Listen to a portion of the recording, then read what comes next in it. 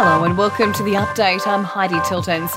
The boss of Australia's vaccine rollout maintains there will not be a supply shortage next month. The rollout has hit new milestones with 26 million doses administered since February. Lieutenant General John Frewen says more vaccines are on the way. There will be 9 million doses of Pfizer in each month for the rest of the year. We will get 2 million doses of Moderna this month, and then we're expecting 3 million doses of Moderna recurring for the rest of the year as well. Western Australia is making Victoria an extreme risk jurisdiction from Wednesday. Like New South Wales residents, Victorians will no longer be able to enter WA on compassionate grounds.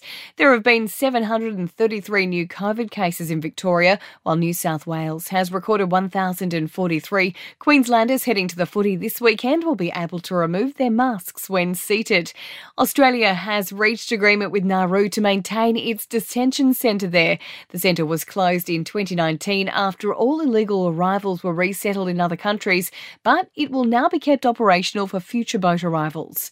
The Treasurer is warning Australia's economy will be left behind unless the government moves to officially adopt a net zero emissions target by 2050.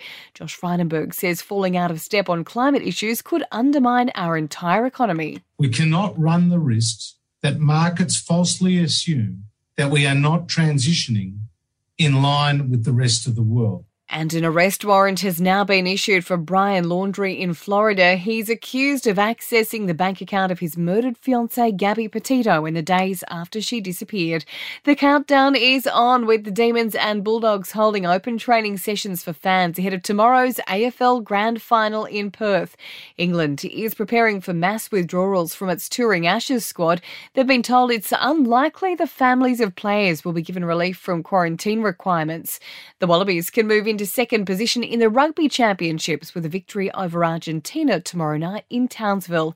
In entertainment news, Khloe Kardashian's ex Lamar Odom will go head-to-head with J-Lo's ex in a celebrity boxing match in Miami. Beyoncé has thanked fans for their birthday wishes in a heartfelt letter on her official website. The megastar turned 40 earlier this month, saying it's the best she's felt in her life. And Vanessa Hudgens is thrilled to be revisiting her childhood. The actress is voicing a character in the new My Little Pony film. And that's the latest from the Nova Podcast News team, but we'll see you tomorrow morning for another episode of The Update.